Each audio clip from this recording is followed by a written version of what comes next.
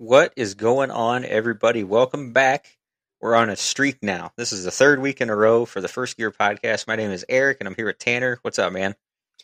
Hey man, working on that consistency, trying to get this show up and rolling again. Facts. I'm going to say out loud that it is really weird reintroducing you after I've already been talking to you, usually for like 20 minutes or something before we start the show. I know we're pretty good at doing that. We'll sit here and kill an hour talking and be like, we probably should start recording at some point. Yeah. Well, some stuff, give or take, may or may not should be on the show, and then we have to and then we get rambling about just nonsense, and it's just like the show. We just get rambling about a bunch of other stuff, and suddenly it's been a half hour, and it's like almost 8 o'clock, and we're like, shit. All right, well, we need to record something. Yeah, well, it's easy to do. We usually have way too much to talk about.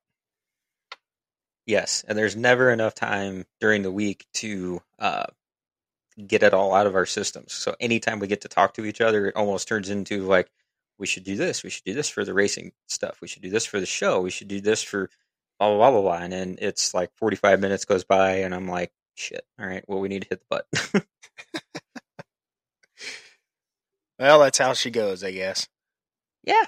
Well, it's what happens. We're adults. We have like a million different things going on, just like everybody else that's taking the time. And thank you for listening to the show and picking it back up again. We just looked at the analytics, and there's a shocking amount of people listening to the show, sharing the show, all kinds of other stuff. So, yes, that it's freaking awesome that everybody picked it back up as we started recording again. So, thank you. I just want to say that.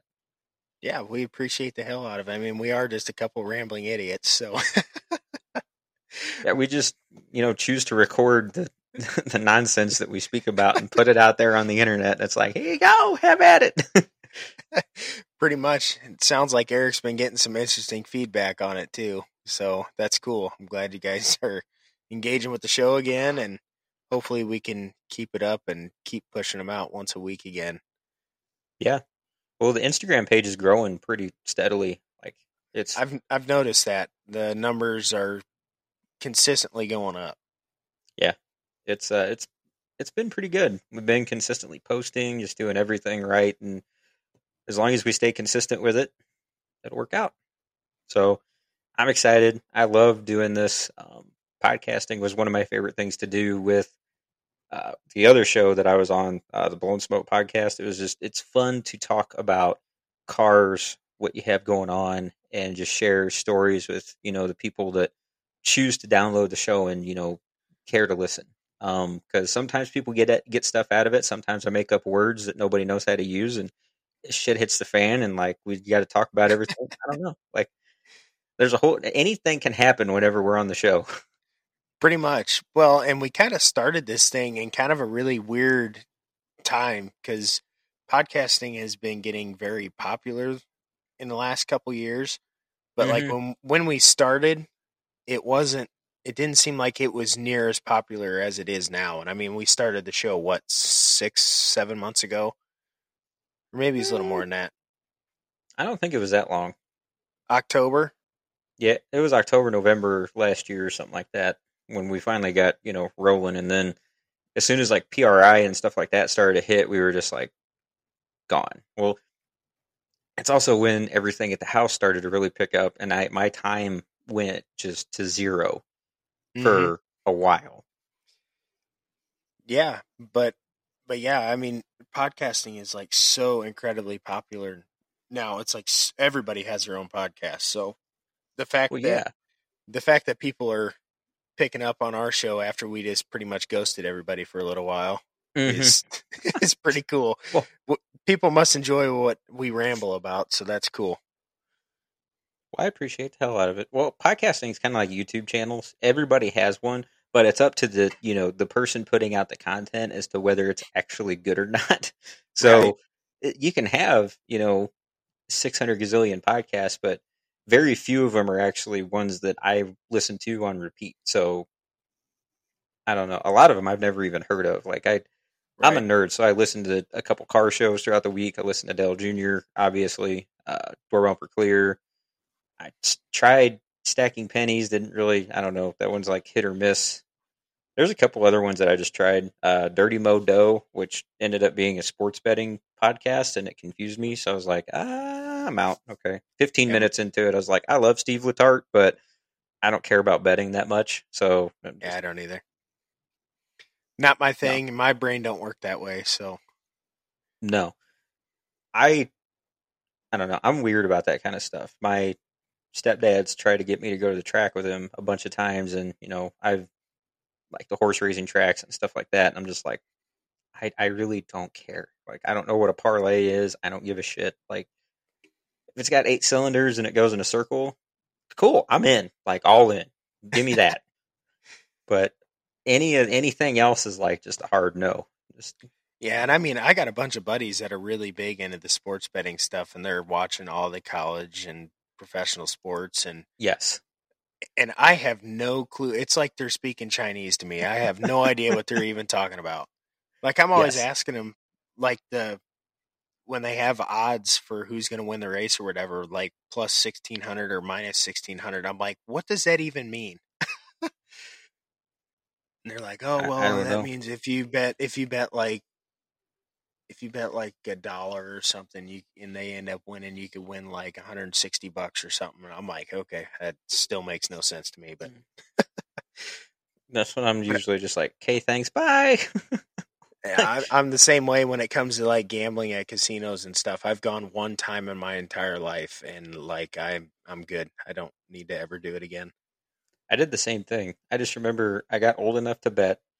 My wife, one of my best friends, and myself went up to the Ameristar here in St. Louis, and I don't even remember what happened. I just remember putting the money into the thing, pulling a lever a bunch of times, and then going other places and doing other betting things. And then an hour later, I was out of money, and I was like, "Well, we did that. Like, this is it."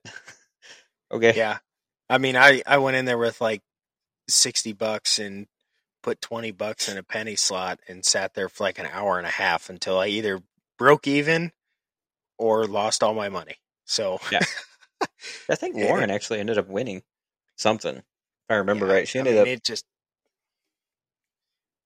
it just doesn't do it for me. I mean, I work incredibly hard for my money, and I would much rather spend it on race cars than in a stinky casino that smells like cigarette smoke and watch $20 go away in a push of one button. It just disappeared. It just fucking disappeared. Yeah, that it's not my thing, and some people No. love it, but it's definitely not for me. No. Dude, you know what is for me, though? Ford versus Ferrari. I just watched that this past weekend because I don't know. I've been like my energy levels have been all over the place for the past, I'd say, 3 weeks. So I'll have days that I'm feeling like I just got struck by lightning and take over the world, and then there's other days that is just straight brain fog for 24 hours, and it's super frustrating. So I just like I think it was Friday night. I was like, you know what, I haven't done in a long time, or like I can't even remember the last time I did this. Was just sit down and watch a movie. So I watched Ford versus Ferrari, and oh, such a good movie. Dude, Such a Christian good movie. Bale is awesome. Facts. I know he's kind of hit or miss with a lot of people, but Right. nailed it. Um, Oh, he killed that part. I mean, he that was about as perfect of a Ken Miles as you could probably get.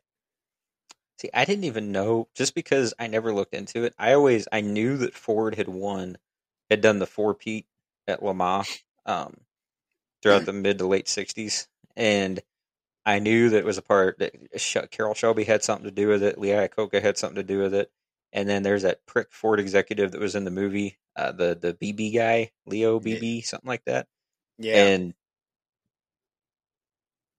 and then there was Ken who did all the work, tested the cars, made them what they were, and you didn't hear his name that often. Hmm. Outside of that, until that movie really came out, you didn't really hear his name that often, which I think Hmm. is kind of crazy considering basically if he doesn't exist, like that whole program doesn't happen.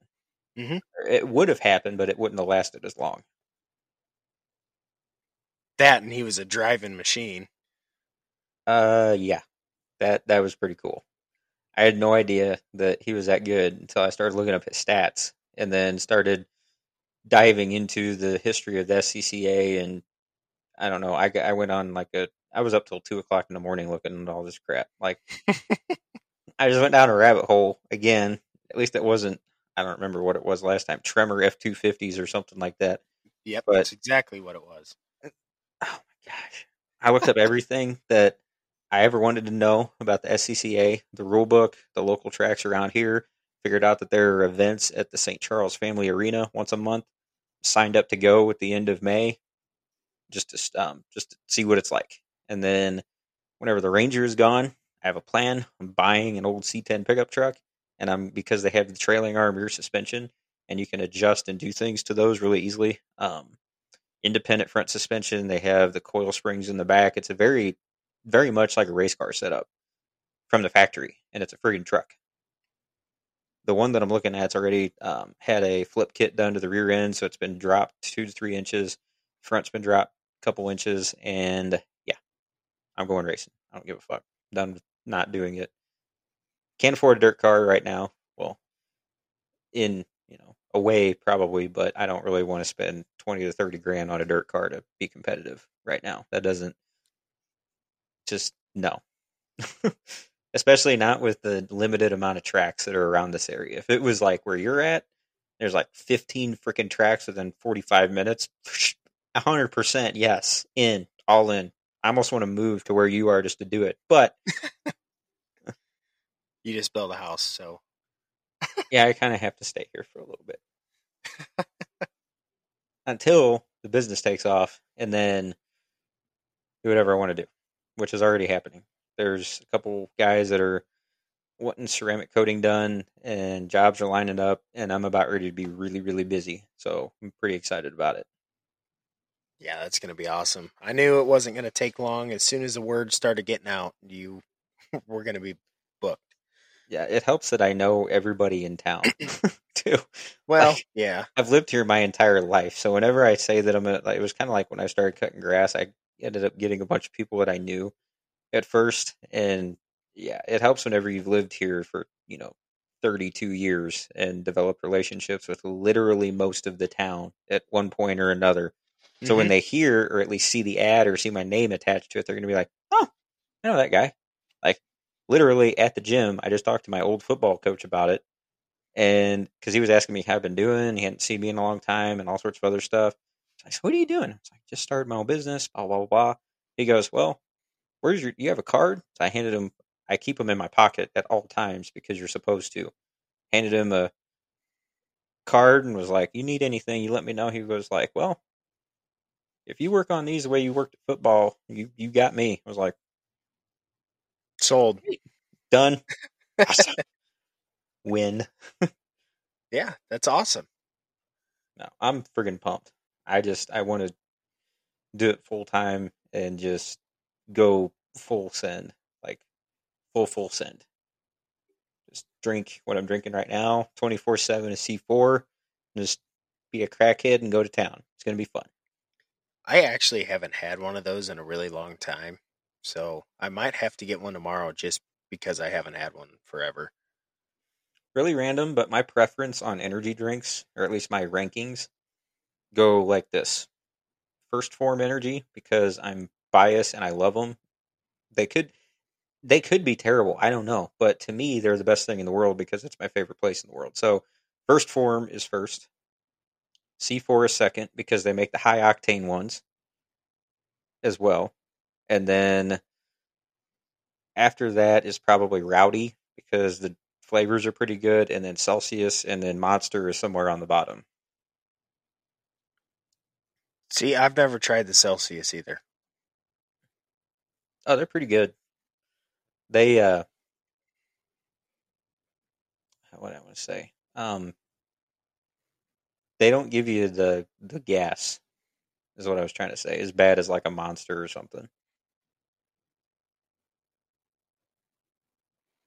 Yeah, I don't know. I mean, I don't ever really notice much. I think It literally that just your came out of nowhere. yeah, your internet just kind of tanked on us here for a second. It says it's good. I can hear you, I just can't see you. Hmm. Can you see me now? No. But, I mean, your audio's still good, so. Okay. Well, it should come back.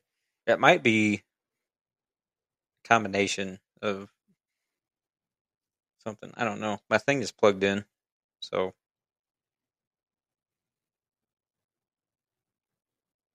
Oh, I can still hear you, so. okay. It'll come back. Eventually. What if it's your Wi-Fi? Well, I would say it would be, but it says live video will return when their internet improves. Hmm. So basically, Riverside is calling you out. Damn it, Riverside! You're not supposed to be on his side. I'm leaving this in here, by the way, just so you know. That's all right. Oh, you're back. Oh, I cool. can see you Okay. again. Well, for those of you that don't know, this is how we usually. This happens at least once a month. So I don't know. And this Yeah. is with a gig of speed. Like I don't know how that's measured or whatever, but this is supposed to be a gig. The Spectrum gigabyte. Yeah. But this is all part of remote podcasting. It'd be different if we were sitting in the same room together, but we don't have that luxury. Yeah, but we make it work, so it's okay. Yeah. So let's get to racing, man. You got a top 5 this weekend again, which is awesome. Yeah. At I would say a pretty difficult racetrack to do it on, based on what you were saying.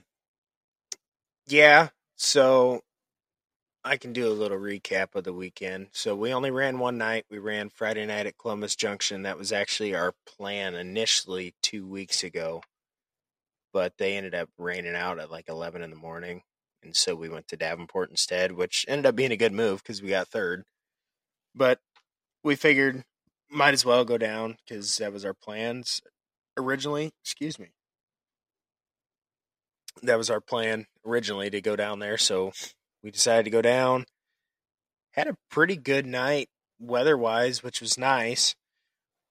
And the track, we hadn't raced there in 12 years. So that was cool getting to go back there because that's actually where I got my first win in 2011. And so it was cool. I got to see a bunch of people I hadn't seen since the last time we raced there. Yeah, But it's awesome. it bums me out a little bit because I really do like that track. It's fast. It's usually really good shape. But I'm not trying to talk down on it or to the people that race there because a lot of people that's their home track, but there's way too much stuff that gets tore up there that doesn't need to. I'll put it that way. There was a ton of carnage Friday night. Yikes. And that is incredibly frustrating because when we raced there 12 years ago, I don't know, we probably ran, I bet the first half of the season down there, got a win. And then like a couple weeks after, there was a car that was significantly slower than everyone else. And he drove right up under my left rear, lifted the whole rear end of the car off the ground and stuffed us in the wall because the front stretch coming out of turn 4 down to turn 1 is all concrete wall. Oh wow. And stuffed my car into the wall, completely totaled the car. That was 12 years ago. We hadn't been there in 12 years. So I was kind of thinking, well, maybe people have kind of cleaned it up a little bit. And I try to go into it being very optimistic, thinking that it's going to be a really good night and everything, which we did. We had a good night. We got a top 5. So, Yeah. but the amount of carnage, I mean, it is just ridiculous. Like, it does not need to happen. It was the second weekly race of theirs of the year, and there was 4 cars that got destroyed. Oh, that's no cool. That's not cool at all. 3 of which were in my class in the feature. And it happened right in front of me.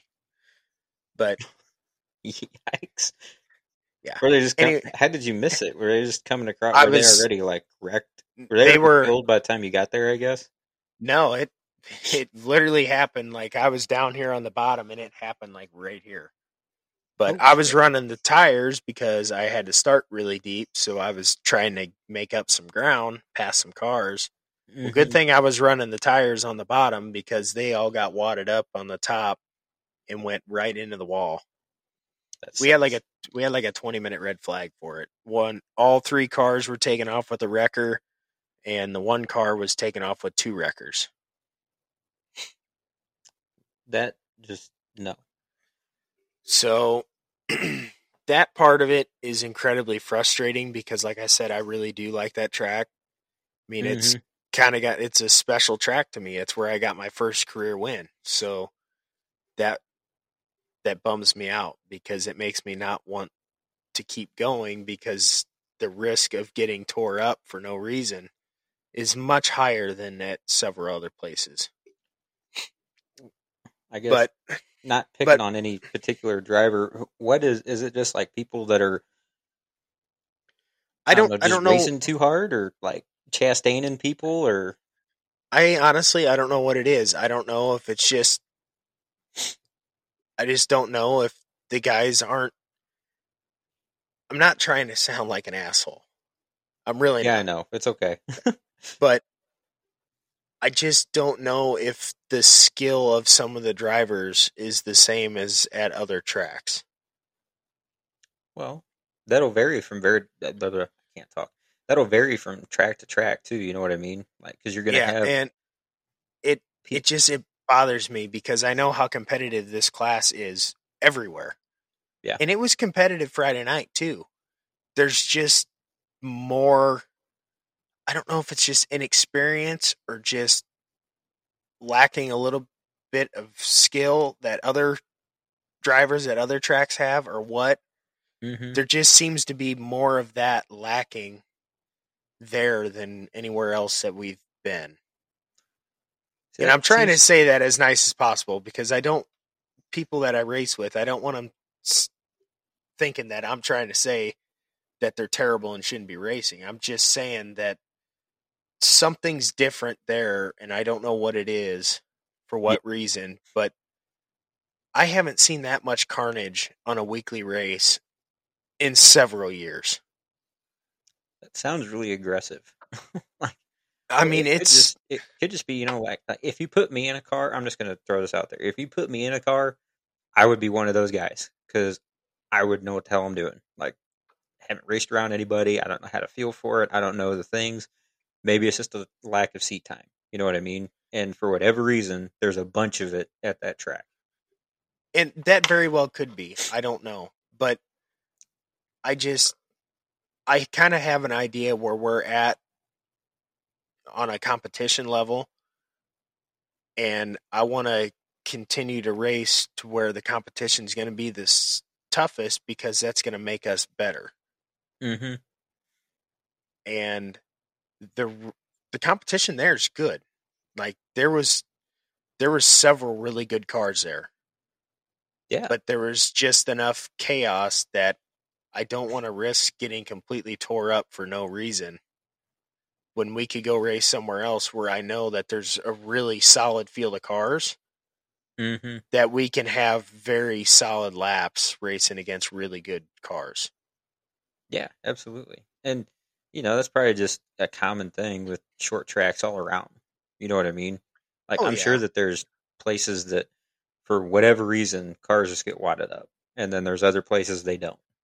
Just I think And I mean I don't know. I saw pictures on Facebook from the opening night down there and like there was pictures of cars wadded up on the opening night and I'm just like it made me kind of skeptical anyways. Yeah, And I get like that. I said, nothing against the track, nothing against the facility. The facility's great. All the promoters, everything is great down there. The track's usually like spectacular. Mm-hmm. And it's really fun to race because it's fast. It's got really long straightaways, tons of Yeah. momentum. really fun track. It's just that part of it really bums me out. How big is the track? You said it was like a 3/8 mile. I think it's like a 4/10. It's just it used to be a Ooh. half mile a long time ago, Mm-hmm. but they shortened it up at some point in time. Not a lot, but they did bring turn 3 and 4 in. Okay. So I'd say it's kind of a tweener. Oh, gotcha. So I think what's that? How's the banking? Turn 1 and 2's got pretty good banking. 3 and 4 is a little bit flatter, Oh, okay. but like turns 1 and 2 is kind of up against like where there's timber, and then the whole backstretch is actually a levee. Oh, that's cool. So, but besides the chaos and all the carnage, we did have a pretty good night. We didn't have any pill draw or anything like that. It was just kind of, I don't know if they just went based off of points how they started everybody. But Mm-hmm. for the heat race, we had what we have. I think we had 17 or no, 15 or 16 stock cars we had Friday night. But for the heat race, started basically last. I was last row inside and made it all the way up to second. Had a really good race going on with think it was the number 10 car. Had a really good race with him. We were side by side for like 3 laps. I mean, we were door to door, inches separated for like That's awesome. 3 laps. It was awesome. But I wish I was able to get around him faster because the leader pretty much had endless time to get spread out. But that finishing second in the heat really didn't do me any justice because they must have done an invert based off of points.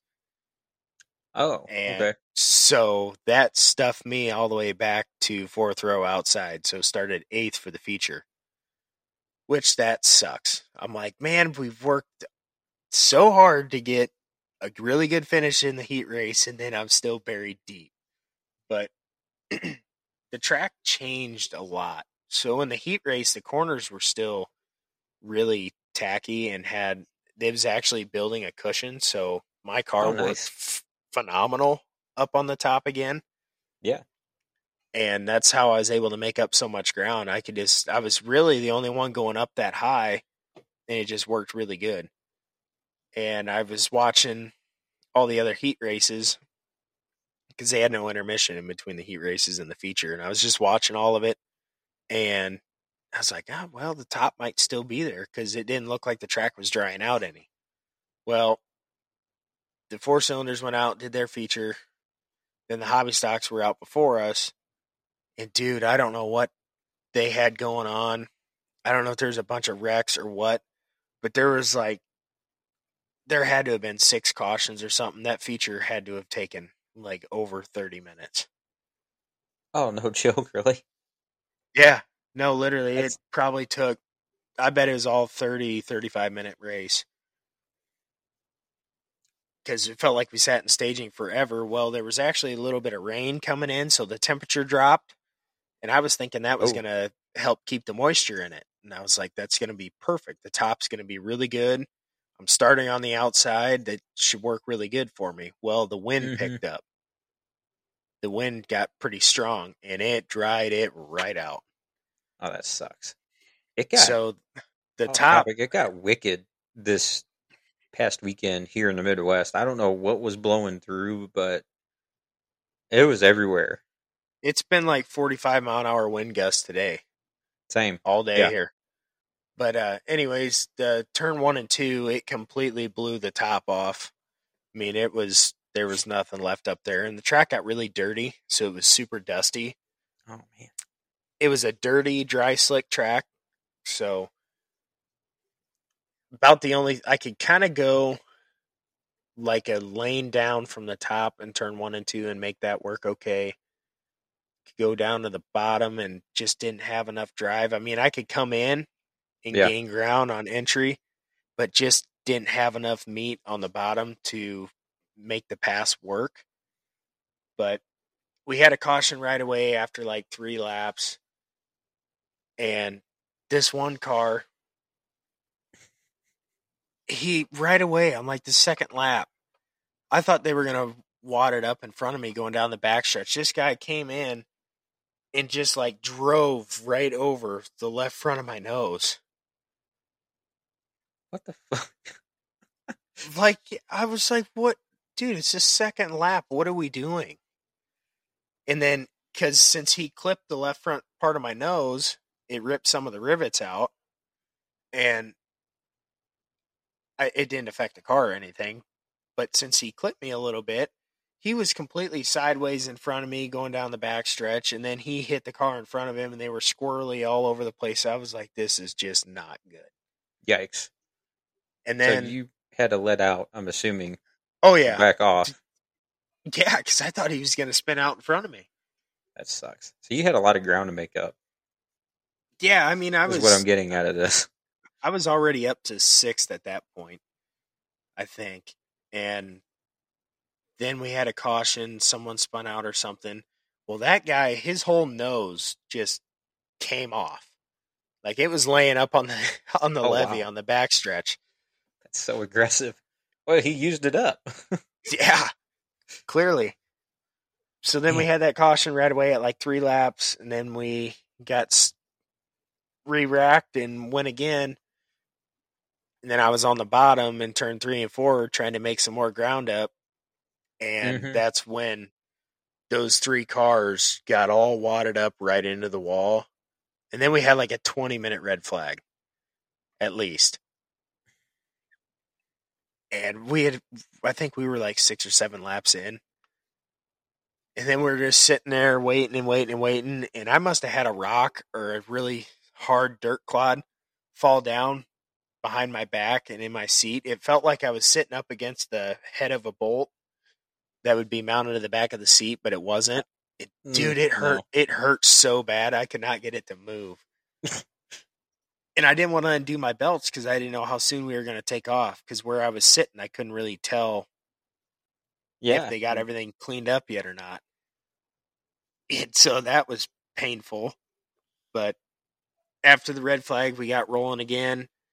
I passed a couple more cars and pretty much rode in 5th there. Our whole top 5, we all just went up to the top and were single file. And there were several times that I would throw her down in on the bottom and I would get up to be in line with like 3rd. And then they would I just didn't have enough coming off the bottom, coming out of the corner to where I couldn't successfully pass those 2 cars. But otherwise, it was a pretty clean race. And after that, we were single file on the top, and I'd reel them in a couple laps, try to pass them on the bottom. And then they'd get me coming off, and that's pretty much no bite. Pretty much how it went. I could reel them in really quick on the top, but to pass them down low, I couldn't make it work. So ended up with 5th. Yeah, so it's one of the. You still got a top 5. You didn't get. Car didn't get killed. It's the most important thing right there. Yeah. And you can go on to the next week and get a W. So there you go. Yeah. But I'm going to keep putting that out there, and it's going to happen. 2 top 5s in 2 weeks. That's pretty good. I mean, if it probably would have been a little different story if I didn't have to start so deep. See, that's what I'm saying. Like, it sounds like you had the top groove pretty much figured out, and maybe if given enough time, usually it does work out where you can actually get enough bite at least one time going down on the bottom to get around 1 car or 2 cars or whatever. Right. But and since it blew off and dried out like that and it got super crummy and dusty. Yeah. Like where the top was working in 3 and 4, since I was not up front, I was in all that dirty air, literally dirty. Yeah. I couldn't, I had to really shallow my entry up because I couldn't see. I couldn't see coming into the corner. I could not tell where the top groove was until I was there. Yeah. See, that's why you had to back way off early so you didn't throw it because there's no wall in turn 3 and 4. Right. It's just you go over the hill and then you're in the grass. So that that probably cost me some time because I mean I had to let out like 2 car lengths earlier than I would be if I was in clean air. Mm-hmm. But Well, otherwise, I mean the car was working good. There was a few. If we would have known it was going to dry out the way it did, we could have made a couple changes and it would have been much better. But I oh mean, yeah, for sure. we didn't expect that hobby stock race to take 40 minutes or whatever it was, and then we weren't expecting a 20-minute red flag either. So Yeah, I'm surprised with all that. Like, I just call it dry time. With all that in between, that's like an hour. Figure give or take an hour in between. I'm surprised they didn't wet the track back down. well, they were trying to get the show rolling because there was rain coming. Ah, makes sense. But the classes didn't seem to help keep the show rolling. No, evidently not. It sounds like a truck race, a short track race with the truck series. Yeah. Where there's just caution, caution, caution, caution, dive bomb, caution, just carnage everywhere. Yeah. But overall, good night. I mean, we got really solid laps. Car was fast. It just, when you start deep, it makes it really hard.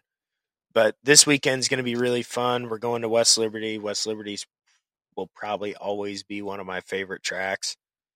This is the second dirt track I ever raced at in cars. And it's a big, fast half mile. I don't know why. I've just always loved that place. So, and Johnny Spa's actually getting his car done. That's going to be his first night out. So that'll be my first time racing with Johnny since, I don't know, like 2013 or something. That's awesome. So you've been talking about this for like 2 weeks now, so I'm pretty excited about it. Yeah, so, I just want to beat him. well, yeah. That way you can have him back on the show and be like, hey, by the way, But he's a master of that track. Like he is fast every single time he's there. He's got how many years experience on probably everybody and then some? Well, yeah. Today's actually his birthday. Is it really? Yeah. That's awesome. Well, happy birthday, Mr. Spa. That's freaking cool. Yep. He's going racing for his birthday this weekend. That is too cool. I just hope I can beat him so I can tell him happy birthday. With the peace sign hanging out the door. But no, that's going to be fun because we always pit with them guys. We always used to, so that'll be fun getting to pit next to them again. And I love cool. West Liberty. That track's so much fun. Dude, how's the banking there? So it's a half mile. Is it like high banking or? No. It's pretty slow banking. I mean, turn 1 and 2's got a little, but not much. So West Liberty, it's a really unique track. So 1 and 2's like really wide. Mm-hmm. And it's got a little bit of banking, not much.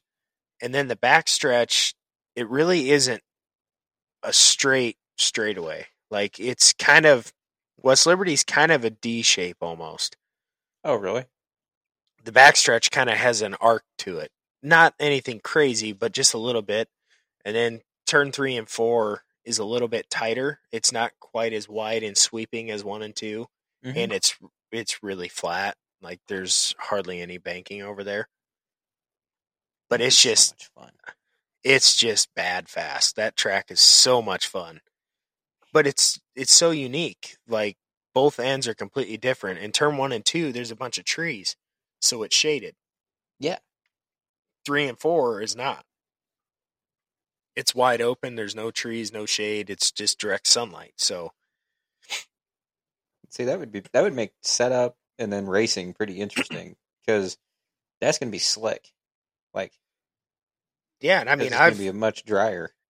I've seen West Liberty about every possible way it could be, and I mean, it's always really good racing. It can get really wide, and you can do a lot of passing.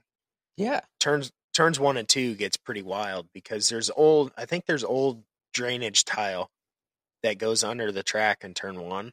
Mm-hmm. And it's always had a soft spot. So there's always a hole going into turn 1. Oh. It's been there forever. Like it's always there. In hot lap, found it. Yeah. But No, I mean it can be bad fast if there's a little bit of moisture in it and you can get a cushion buildup up top. I mean, it freaking rips when you're up top. That's what I'm saying. Like half mile, that's big for a dirt track. That'd be a lot of fun. Oh yeah. And I'm not a big half mile guy. I just I don't know why. I've always preferred the 3/8 miles. I think they produce the best racing. But there's just something about that half mile West Liberty that once you race it once, you're like, yeah, I want to race that again. Yes, that sounds like a blast. Well, hopefully So this week you get another, W top three, something awesome. Most of all, hopefully you beat Johnny. And that way you can say that way that next is time my he's on the show you can give him shit. that is my goal. That I want to beat Johnny at least one time this year. Is he gonna be 'Cause racing more? Yeah, I don't know how much of his schedule he'll really have this year because I mean he's so busy with the chassis building business. Like Yes. we're 6 races in, and he just got a right side put on his car since he raced in Vegas, like in November.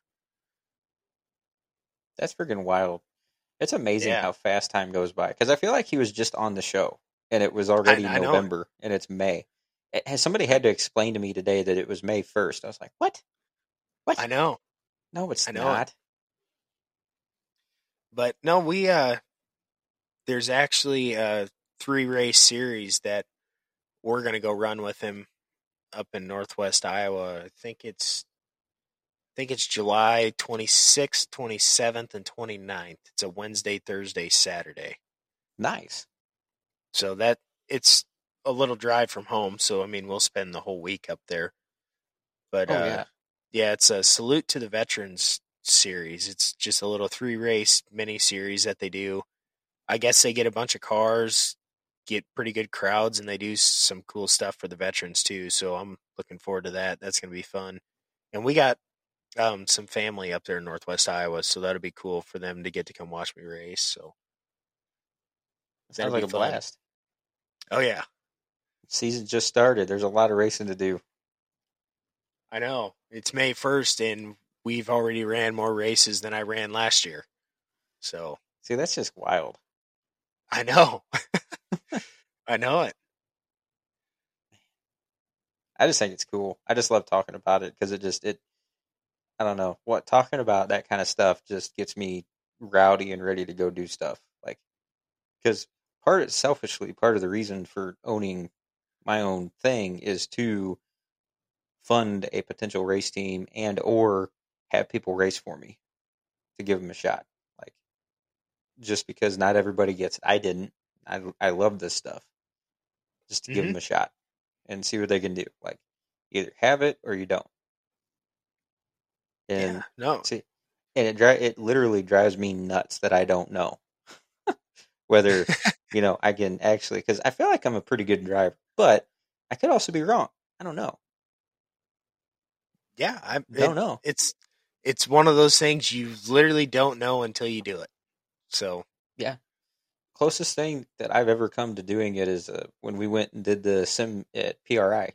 yeah, That was it. you were actually starting to figure it out too, which Yeah. was pretty impressive because the midget on iRacing is probably one of the hardest cars to drive on there. Let alone at the Chili Bowl track on iRacing. It's incredibly difficult. Yeah, it was a pain in the ass to try to. Well, I had no idea like how the throttle was going to work. Well, that sounds stupid. I had no idea how sensitive the throttle was. So throttle input, I had no idea how that was going to work. I had no idea how the steering input was going to work. If you needed to be sideways or do whatever to get the car to kick out like it's supposed to. And the first, I want to say 5 laps, I was just like kind of riding around trying to figure it out. Hmm. Well, and it's like most race cars, the harder you drive them, the easier they are to drive. As crazy as that sounds, it's true. Like I'm starting to find that out now. I've been Yeah. racing my whole life and I'm still not good at doing that. Well, Like it's I was so nervous the first few races with this car because they have no side bite. yeah, it's a big So car. Yeah, it has no side bite. So I mean, I was driving in straight as an arrow because I didn't want to hang Oh, the tail out and loop it out. But it yeah, was causing me to get incredibly tight in the middle of the corner. yeah. But With now that we're 6 races in, I'm starting to know how hard I can throw it in the corner. Like the one guy I was racing in the heat race actually called Johnny because he has one of Johnny's cars. I didn't know that. And he oh was just wow. asking him, he was asking him some questions about it. I guess the guy was like, that guy in that 22 car is freaking crazy. He said, we never touched or anything, but he would throw that thing in there like a sprint car. Well, yeah. I'm like, yeah, I wanted to pass you really bad. Well, I mean, the only thing, so like dirt racing, the only thing I can compare it that I know, like, I know how to back road really, really well and drive trucks in ways that they're not meant to be driven. And dirt racing is kind of like getting something really big to me. When I finally figured it out on the sim, I was like, oh, when I get the back end to hang out, I'm actually much faster. So it's kind of like driving a big old truck going around, on dirt where you're not supposed to be doing stuff, or on asphalt when it's kind of slick. You get the ass end to hang out and start to throttle up through the center of the corner a little Hmm. bit, and it works really well that way. So when I Well, started doing dirt that, the racing, lap time started to get faster. yeah. Well, dirt racing, the rear end is so much steer of the car. That's why they call it rear steer. Mm-hmm. Now, like late models and modifieds that run a 4 link rear end, that's why when you see the car when they're on the gas and they're all hiked up, the left front or the left rear tire creeps so far forward Mm-hmm. because that whole rear end is actually twisting. So the left rear is actually ahead of the right rear, and that's the rear steer of the car. Yeah. And like even these stock cars, they do the same thing when they hike up. Granted, it's trailing arm suspension instead of the 4 link, which I'm not going to go into the specs of it because it's confusing as hell, and I don't want to try and sound like a rambling moron trying to Oh, explain it. four link's But not hard to explain. yeah, but I mean I think it does trailing it arms does. almost more confusing to me. Like, Oh, it's trailing arms way more simple because it's like the factory car. I You said have that four backwards. arm, you have 4 arms that go from the rear end to the frame, and that's it. Yeah. The 4 link rear end, you got upper and lower arms on the left rear. You got a lift bar. I mean, you got There's a a J lot. bar. Yeah, there's a lot. You I got said bird that backwards. cages. I Yeah. Yeah. But anyways, but these stock cars they do the same thing. When they when you get on the gas, the rear end of the car lifts up and the left Mm-hmm. rear kind of tracks forward. Not anything like a 4 link rear end, but it does track forward a little bit. And that helps steer the car because you'll hear dirt guys always talking about you want to keep it up on the bars. Well, when you keep the car up on the bars, the rear end is steering and it's helping you keep that car handling the way it wants to. Because if you upset the car and completely let off the gas and you let it drop down and settle, it upsets the car, and that's how you get a really bad push, or it'll get super tight on you because the car's not turning like it's supposed to. And Dirt that's racing. just, yeah, and that's just something I've been really struggling to grasp with this car because I know how a 4 link feels. Mm-hmm. I have several years of experience with a 4 link car, and I know how to just easily roll out of the throttle and trail brake to keep it up on the bars. Well, you can kind of do the same thing in the stock car, but it doesn't travel as much. No, but you And can't. those 4 link cars have a shit ton of side bite. Oh yeah. This car does not. So I'm starting to learn where that fine line is, how hard you can throw it in the corner, and you still have something to lean on. Yeah. Well, there's a I don't know. There's a saying that I love to hear. It's slow is smooth and smooth is fast. That is a So great saying. I live by that because everybody's always in a hurry to do everything, and Mm-hmm. whenever you actually just kind of take a breath slow the process down, and this can go for anything, like literally anything. Yes. Slow the process down, take a breath, and then get after it again. You'll find that no matter what it is, you're getting better and faster because you're just taking your time to, in a sense, taking your time to learn it instead of just like throw yourself into it. And I've really been enjoying the races lately that like I can be running inches apart from these guys completely sideways in the corner and never touched. Like I don't know what it is about that is so much fun. But you can make a clean pass out of that, but you're literally running like that guy I was running against in the heat race. Like his left front tire, his car was pretty radical. It needed to be tamed down a little bit, but his left front was hiked way up in the air. Like we were side by side by like inches. I could see his left front just slowly tap my right front fender. That's crazy. Yeah, but I mean, we really never touched. So one of my favorite, and this was in Ford versus Ferrari too. Isn't it amazing how whenever you speed up, time slows down? It's really weird. And then all of a sudden your vision, you don't get tunnel vision either. You go from like what would be tunnel vision when you're going a little bit slower to you see everything. The world opens up. And like when I'm driving down the interstate, I can pinpoint and pick out at 95 miles an hour, allegedly, that like classic cars are over, like way over in the distance in people's driveways and shit that I would never see if I was just doing 30. I don't know how, why, what that is, but whenever you're racing, time slows down as you speed up. And your vision net just goes wide open. Yeah, and that's why most drivers, they don't realize how fast you're going until you actually get out of the car and watch the cars from like a spectator's point of view. Yeah. You have no idea how fast you're going. No. Not a clue. Because when you're out there, everyone's going this. You're all going roughly the same speed, so yeah, it's not that different. But then when you watch it from the stands, you're like, whoa. Like we were friggin' ripping. Holy shit. It's like the first time I ever watched. I've seen several midget races before, and I knew they were fast. But after actually racing with the national guys and then watching a national show, I'm like, damn, we are getting with the program out there. Yeah. Like, I remember asking my dad and my girlfriend, I'm like, are we actually going that fast out there? And they're like, yeah, you are. It seemed, well, like whenever we were, the only experience I really have is the sim and shit that I've allegedly done on back roads and in, fields and. Everything is allegedly. Yeah, we're not going there because I'll get in trouble. But so at least on the sim, whenever after we got off the simulator, you could see the replay on a different screen. And that guy, I didn't realize, like what you said, I didn't realize that I was actually going that fast after I got used to it.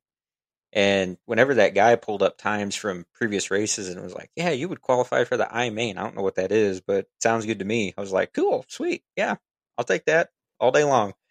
I didn't put it in the wall every lap, kept it straight most of the time. And yeah, so there we go. But yeah, it's why I want to do crazy how that works. That's why I want to do the SCCA, like the road racing type of stuff, because I don't know. I just have a gut feeling that after, a little bit of trial and error with a truck or a car or whatever, that I'm going to be pretty fast. I don't think it'll take you long at all, to be honest with you. Because it's the most familiar thing to me. Just from doing shit all the time that you're probably not supposed to do. This is allegedly again, and I probably should say this, but I'm going to anyways. When I worked at a place like 35 miles south of here, there's another road that you can take to get to my house. It's all back road. And I would get out of work early on some Fridays because they'd let you work through lunch or whatever. And I'd get out of work early on Friday. And I had a blue Chevy Cruze, 1.8 liter, but it had the slapstick in it. So sometimes it felt like a little race car. So on Fridays, I would go to the gas station and I usually kept it at about 40 psi because better gas mileage on the highway. I would drop it down to about 28 per tire because I knew I was going to be hot rodding and that pressure would build up because I could see Allegedly. it. Yeah, in the tire pressure monitoring system. So I knew how much pressure it was going to build up. So I'd let about 12 to 15 pounds out of each tire and just go fucking ripping down that road. What would be 35-minute drive took all of 18 to 22 minutes, depending on if I got behind somebody else. Allegedly. This may or may not have ever happened. But it's why I want to do road racing because I'm already used to it. Like, kind of, in a sense. Not in an actual car, but, it's the closest thing that I got. Yeah. Well, I mean, it's kind of no different than when I used to allegedly drive kind of wild in high school on the gravel roads. Yeah. I lived in Springville my whole life, but went to school in Lisbon throughout high school. And my senior year, I had the first couple hours of the day open, so I didn't have to be to school till like 9, 10 o'clock. Well, I still had to take That's my awesome. sister to school because she hadn't turned 16 yet. And it's like a 20-minute drive if you go all the way through Mount Vernon into Lisbon or whatever from Springville. Yeah. Well, I allegedly made it from Springville and had my sister dropped off to school in 10 minutes. Allegedly. She wasn't late. But hey, That's awesome. sometimes the gravel roads were just a shortcut. Yeah. I mean, that's all they are, right? I don't plan to ever try and allegedly break that record again. No. There's a lot of shit that I used to do that I don't plan on doing again because just like Beavis and Butthead, that breaking the law, breaking the law, breaking the law. Eventually, you test that theory enough, it's gonna happen. Like Oh yeah. something's gonna happen. But no, I think that's gonna be freaking awesome, dude. I bet I bet you'll catch on to it pretty quick, and it's just gonna come down to learning how to set them up. I mean, Facts. that's how it is. Anybody can learn how to drive. It's just you got to learn how to set them up. The chassis setup was always my favorite part of the race truck because I don't know. I like diving down deep into problems like that and trying to figure it out. Like, okay, we take Mm-hmm. half a pound of air pressure out of the right rear. All right, cool. We do half a turn of wedge. All right, cool. We lower the track bar, raise track bar. Like, what kind of springs do we have in the front? What pound springs we got in the front? What do we got in the rear? Like, what shock Mm-hmm. package do we have? I'm not going to claim to know anything about the shock package at all because that confuses the shit out of me. But I knew when there was an issue with the shocks, or at least that was the root Mm-hmm. cause of the problem. So we would go to Penske and say, "Hey, we need you to come look at these and see what you think based on the track data, temperature, what we got our setup at, and stuff like that." And they'd be like, "Oh, you need this series," and I'd be like, I just stick my thumb up and be like, "Sweet." I don't know how you just figured that out, but whatever wizardry that is, you can keep it. Good to know. Mm-hmm. Well, and that's just kind of how my brain works. For me to be a better driver, I like knowing what change does what. Mm-hmm. Facts. Like there's several guys out there that they'll just say, "Oh well, I'm loose coming in, but tight in the middle, and I have nothing coming off." Well, then their crew guys know what to go change, and that driver, a lot of them could care less what that change was, as long as they make the change to make it feel better for them. That's what they like. Yeah. I don't operate that way.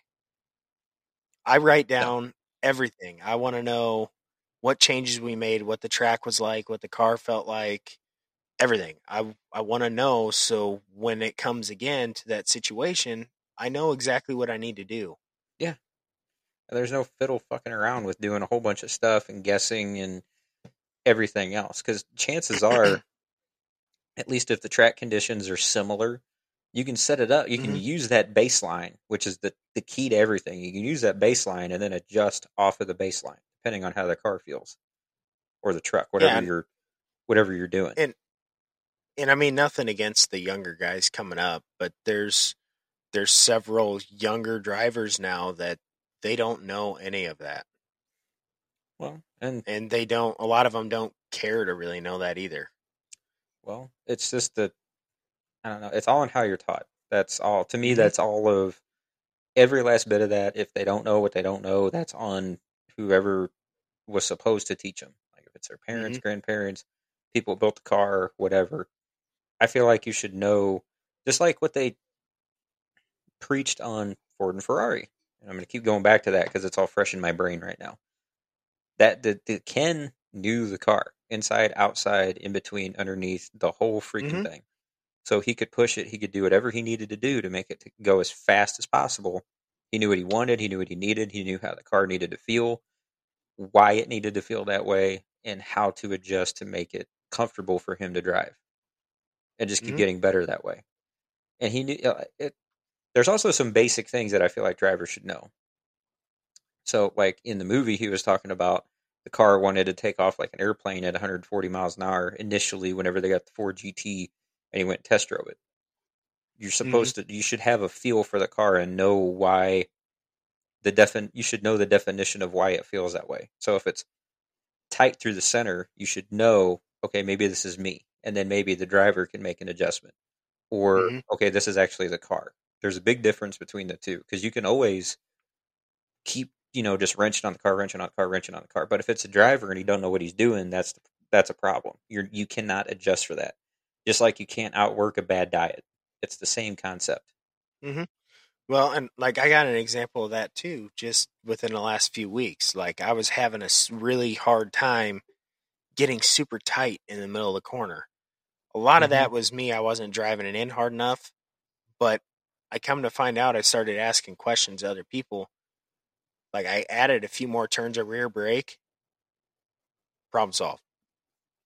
Interesting. What did the rear? So we can get nerdy for a second. What did the rear brake do that helped that? I think it helped get the tail end to slide out a bit because and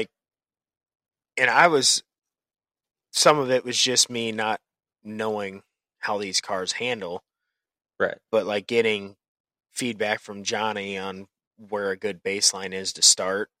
Mm-hmm. He told me the first time I got in the car to go find a big grass area and see how much variation I had between front and rear brake. Well, you would get some heat in the brakes first so everything's Yeah. working. Well, you would speed up a little bit and have the brake adjuster cranked all the way to the front. Mm-hmm. And when you slam on the brakes, the car will stop nice and straight and square. Right. And then if you crank it all the way to the rear and you speed it up and slam on the brakes, the car will want to spin out on you.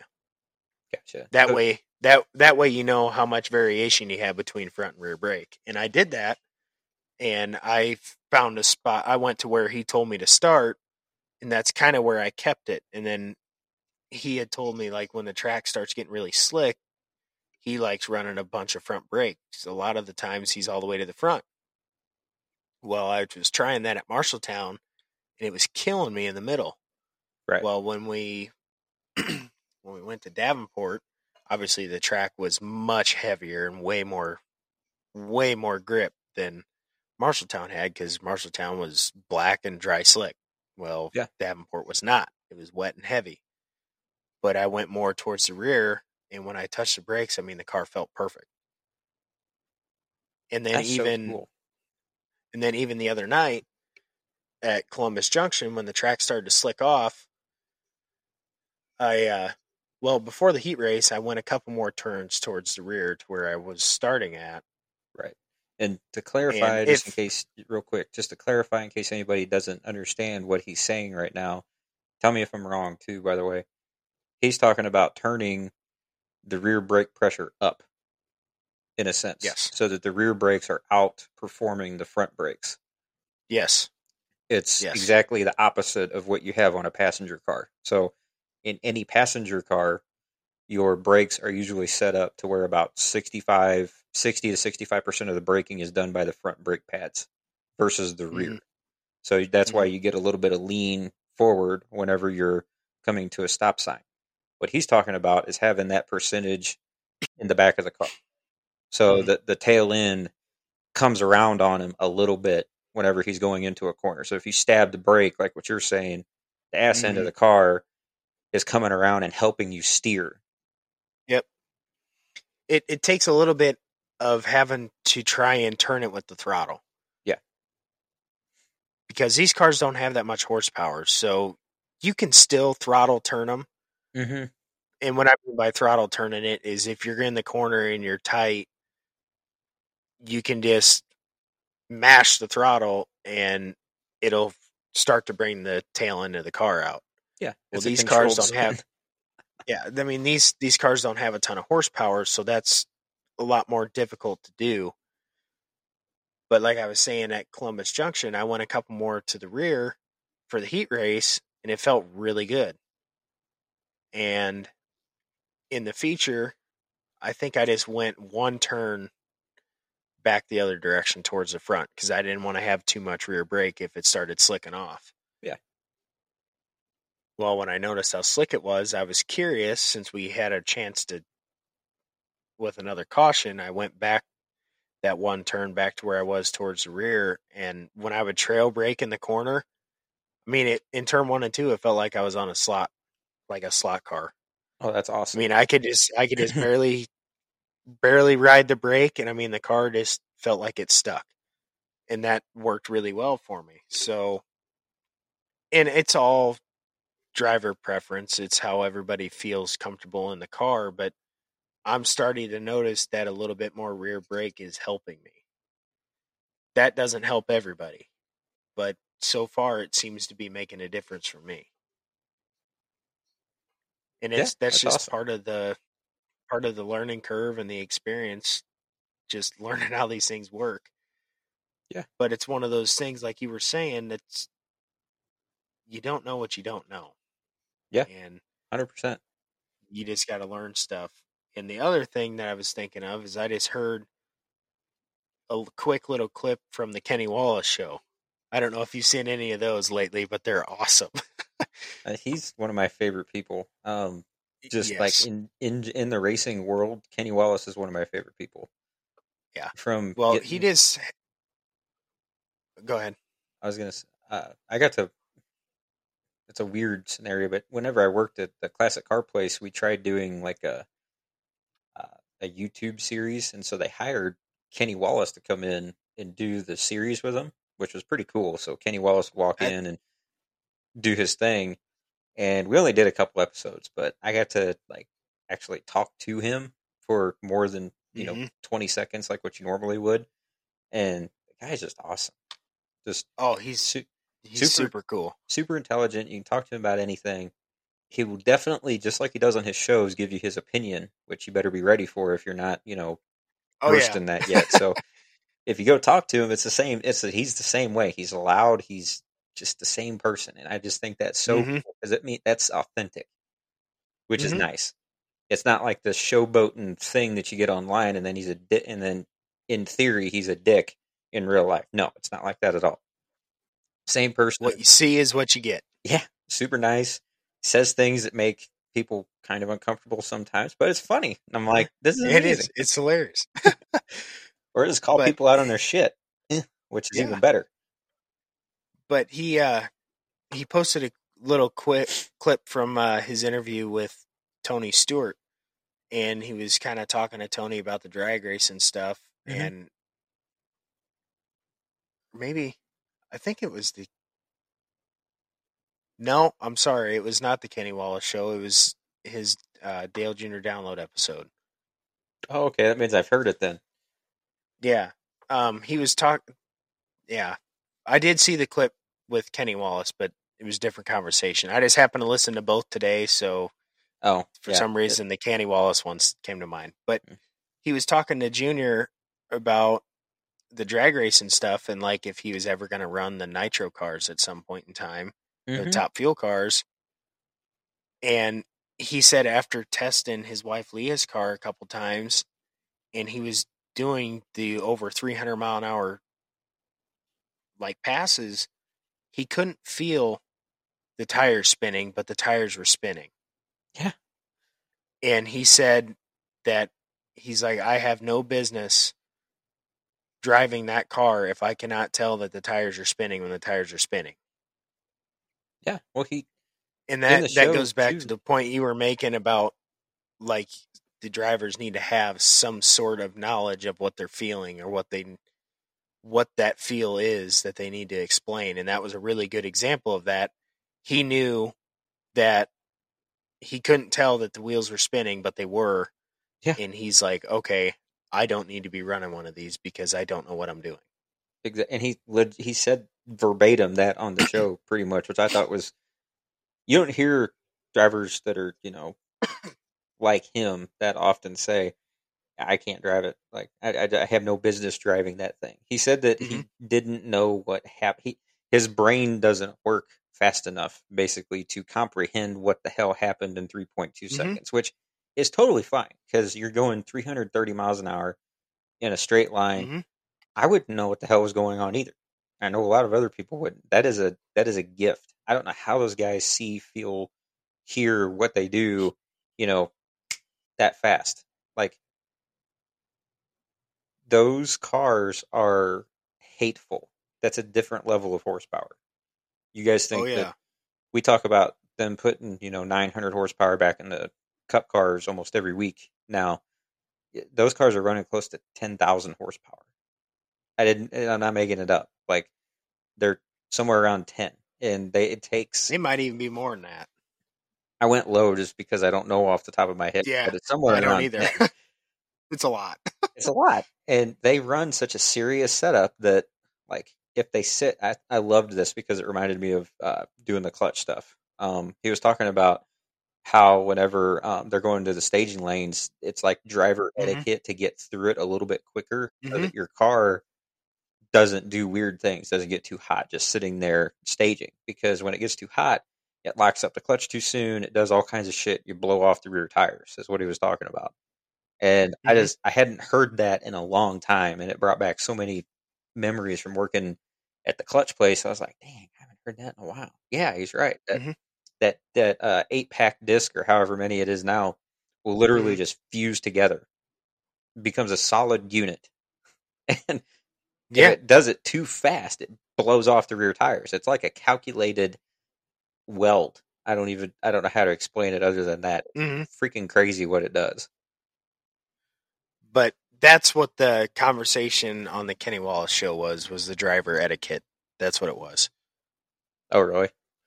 Yeah, because Kenny actually shared a tweet today after the race about how drivers don't confront each other anymore or whatever. Yeah, he shared that little clip. What's his name again? Brennan Poole. That's what it is. Brennan Poole got Chastained hardcore today in the race, and Dover got rained out yesterday because there was like some terrible weather going through Delaware, and I don't even know what point of the race it was because I didn't get to watch it. It's like lap 81. Oh, first stage. Yeah, he's a dick. He just punts Brendan Poole out of the way, like just punts.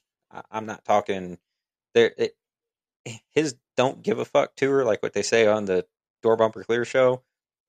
Full swing in that moment right there. He just he full on freight train ran him over. Yeah, and he took out Kyle Larson in the mix too, who was running, I think, top 10 at the time or something. He had started, I think they said he started like 15th or whatever, and he had already made it up. He was already up to like 10th or 5th or something. Like, he was on a charge. He was one of the fastest cars. Like, he probably would have won today. But he was already committed to the top when Ross completely ran Brennan Poole over. And when Brennan Poole was spinning out on the apron, his car shot back up the track as Larson was already committed to the top and had nowhere to go. Yeah. So completely destroyed probably the fastest car today for no damn reason. No, just because he was there. Like, that's not what you do. I don't care if he's a lap down or like slow or whatever. That's just not what you do. You don't just punt people out of the way for no reason. That's just not cool. Yeah, I don't know. I mean, I don't know how long these guys are going to tolerate Ross doing stuff like that, because it doesn't. He just says, "I got to get better. I'm sorry, I need to get better." Well, Well, dude, we're like a year and a half into this. Well, and it didn't start here. Like, is the thing. No. He was like this with, I think he was, who was he? He was with Ganassi, wasn't he? For a year or Yeah. so before Yes, I believe so. the whole um, buyout happened, and then he got moved out of the car, and that's why he's in the car he's in now, and Mhm. all that stuff. It's been like that for a while, and you just it's like I use Kyle Busch as an example. He used to be kind of the same way. He would just do stupid shit for no reason, Mhm. and it took him. When he finally stopped doing that, he won a ton of races, and then he started to pick up championships. So Mhm. it's almost like when you stop racing like an asshole, good things happen. Well, and like Ross came on the radio right away and said, "I did not mean to do that." How do you misjudge it that much? I don't know. Um, and maybe just giving him the benefit of the doubt for a second. Maybe Poole checked up for some weird reason, and he just punted him into the wall because it was such a swing in speeds that he can't like slow down for it. I don't know, but that's the only thing I I can don't think know. of. Yeah, I mean, by the way the replay looks, it does not look like that happened at all. No, I don't see anywhere where because usually like he had a car on the outside of him too. I think it was Austin Dillon. If Yeah, he had completely they checked were up, battling for position.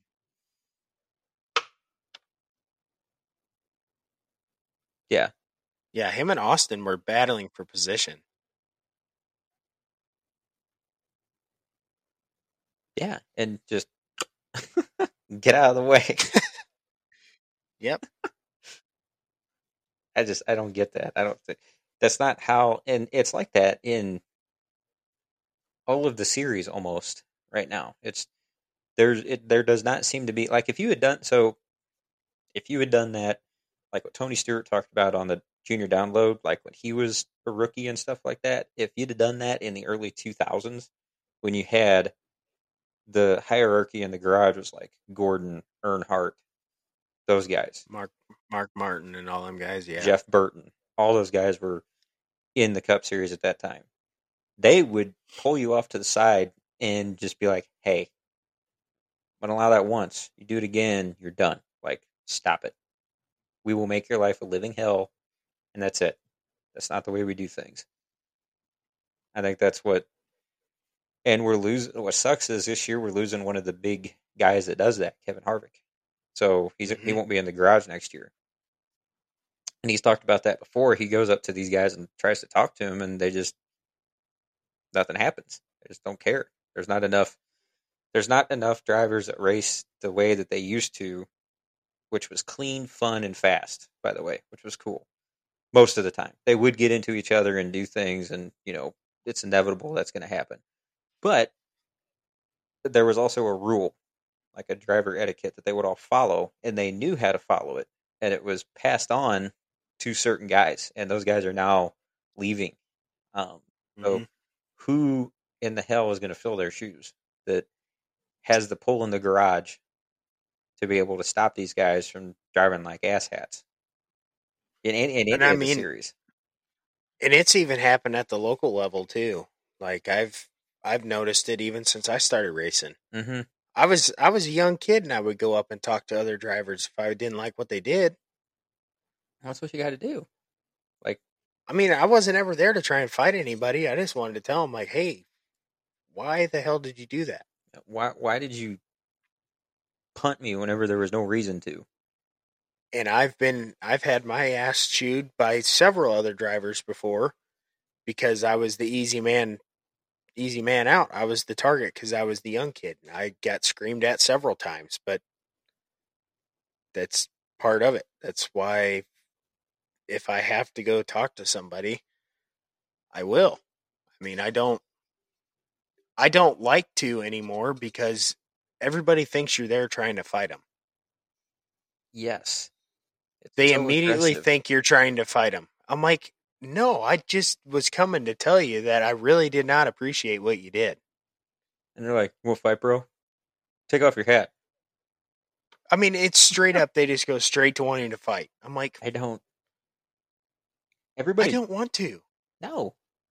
Everybody goes from 0 to 100 so fast. Just chill, calm down for a second, and be like, it doesn't have to end with fists, but you know, somebody swings at me, I'm going to defend myself. Like that's Right. that's But just the way it is. I, Like, but I'm gonna like if somebody. So theoretically, hypothetically speaking, so if I was in your shoes and somebody dinged me in the door, or did something I didn't like, I would calmly walk up to them after the race and be like, "Hey, man, what happened? Like, did you get loose? Somebody underneath you? Like, I didn't appreciate getting dinged. Like, now we got to go fix the car, stuff like that. Like, what happened?" and it is getting incredibly difficult to have that conversation with anybody anymore It's getting because difficult. they do. They just go straight to that. That means you're there to fight them. No, I'm not. Well, I don't know what happened, but for whatever reason, you cannot talk to majority of younger people that way. I don't know, and I'm not saying they're bad people or anything like that. I'm just saying what I've noticed. And anytime you try to go to have a conversation with somebody like that, even at the warehouses that I've worked at or, you know, places I've been and blah blah blah blah, if you go up to somebody that if you go up to somebody telling them they did something wrong, they are ready to punch you in the nose. And I'm like, what is wrong with you? You I know. you fucked this up. Own it and get better. There's no other thing that needs to happen here. I know. It's terrible. My brain doesn't work that way. If somebody, I had this happen today. I made a comment on a post that for where I work that wasn't 100% correct because I don't know. I just didn't know what I didn't know, and I got called out for it. Somebody texted me and was like, "Hey man, I love that you were like 85% correct on this, but we need to switch the back half of this sentence around so that it sounds like this." And I was like, "Oh, okay, cool." I went and did it. That was the end of the story. Didn't walk up to, that person. I'm not going to say their name because there's no point. Didn't walk up to him like, "Hey man, what do you mean I fucked up? You want to fight? You want to go? Let's go out back. Clock out. I'm ready." No, you don't do that crap. I know it. It's terrible, man. You just freaking you own it. Like I did it something I wasn't supposed to. I did something not 100% correct. Own it. Fix the problem. Now I know what the answer is for next time. That's it. It's that easy. Take ownership. That's the biggest flaw most people have. Is just not being willing to take ownership of like screwing up. And then that's what leads into the fight or flight mode, and it just turns into a fight, like at the snap of a finger. Like, what do you mean? I didn't do it. Yeah, you did. Fuck you. Let's go. No. And it sucks. It's really freaking hard to accept when you mess something up. Yeah. But But it takes a long time for people to learn that. It took me a long time to really learn that. And this is a you nugget for everybody. When I just started have to accepting what I did wrong, any facet of what I did, whether it was with work, money, cars, friends, family, etc. When you take it and own it and then try to get better and fix it and be like, yeah, that was my bad. Let's do this to try to fix it, move forward. Your life is hard for a split second in that moment, and it gets infinitely better on the other side. Versus what most people do is they either fib, create another scenario to where like it's not their fault, or they just refuse to own it whatsoever. That makes your life infinitely harder down the road mm-hmm. because it snowballs. The compounding interest effect is there with everything. Mm-hmm. It turns into something different. It could go up a chain. It could go to your boss. It could go to family members hurt their feelings. Like there's a whole slew of shit that can happen if you don't do that. And it's not that hard to do. You just got to suck up your pride and be like, all right, that was on me. That's it. That's all you got to do. And people understand. They won't get mad most of the time. If they do, Mm-hmm. then so be it. You deserve it anyway. Yeah. Well, it's just, I don't know. The driver etiquette thing's kind of the new conversation floating around Mm-hmm. in the racing world because it's disappearing rapidly. What's crazy is it's top to bottom. It's not like it's just dirt tracks or just the truck series or something like that. It's Mm-hmm. cup to the local level. Mm-hmm. And where it went, no idea. It's I truly believe it's because of a generational change in driver, and there's more of them that are that way than the old school way. Is Yeah, the it's definitely a generational thing for sure. I feel like an old man saying that, but I mean, I had to when I was just a teenager racing all these grown men. Like, I didn't have a choice but to own if I messed up or have that conversation with these other drivers because otherwise they're going to walk all over you. mhm, And I was obviously a huge target. I was a 12-year-old kid racing modifieds against grown ass men. yeah, Like, it would be the most minute thing that I would do wrong, and I was immediately going to be the target. mhm, So I had to be able to have those conversations with them. Otherwise, they would have bullied me like crazy. yeah. But ultimately, it probably made you a better driver too. Is the It did. thing It did. But it helped me keep my nose clean too, to where I'm not out there driving like a moron, exactly? just being like a spoiled kid. Like I'm trying to earn the respect, so they race me the way I want to race them. So Exactly. Well, I think it goes down to something that we've talked about on the show before too. I think that this is just me speculating. The root cause, I think, is the turn from um, guys that are building their own race cars versus having them given or built for them in some way, shape, or form. If you build your own car, just like whenever you own your own car, if you maintain it, if you clean it, if you do all the things to keep it nice, keep it right, hmm keep it tight, you're much more annoyed when people do dumb shit around your car because you don't want anything to happen to it hmm because of the time invested. Like I used to go bananas if somebody would lean up against the Durango because I knew that it would cause surface scratches. You can call me crazy all you want, but I wanted to keep the paint on that thing as mint as possible. And hmm I didn't care how old it was or whatever. Just like with my C10, people would lean up against it, do all this other crap, set their books on the hood, and blah blah blah blah. And I'd be like, I don't give a shit what the paint looks like. You ain't setting that shit on my truck. Get it off, or I'll throw it in the freaking creek. I don't care.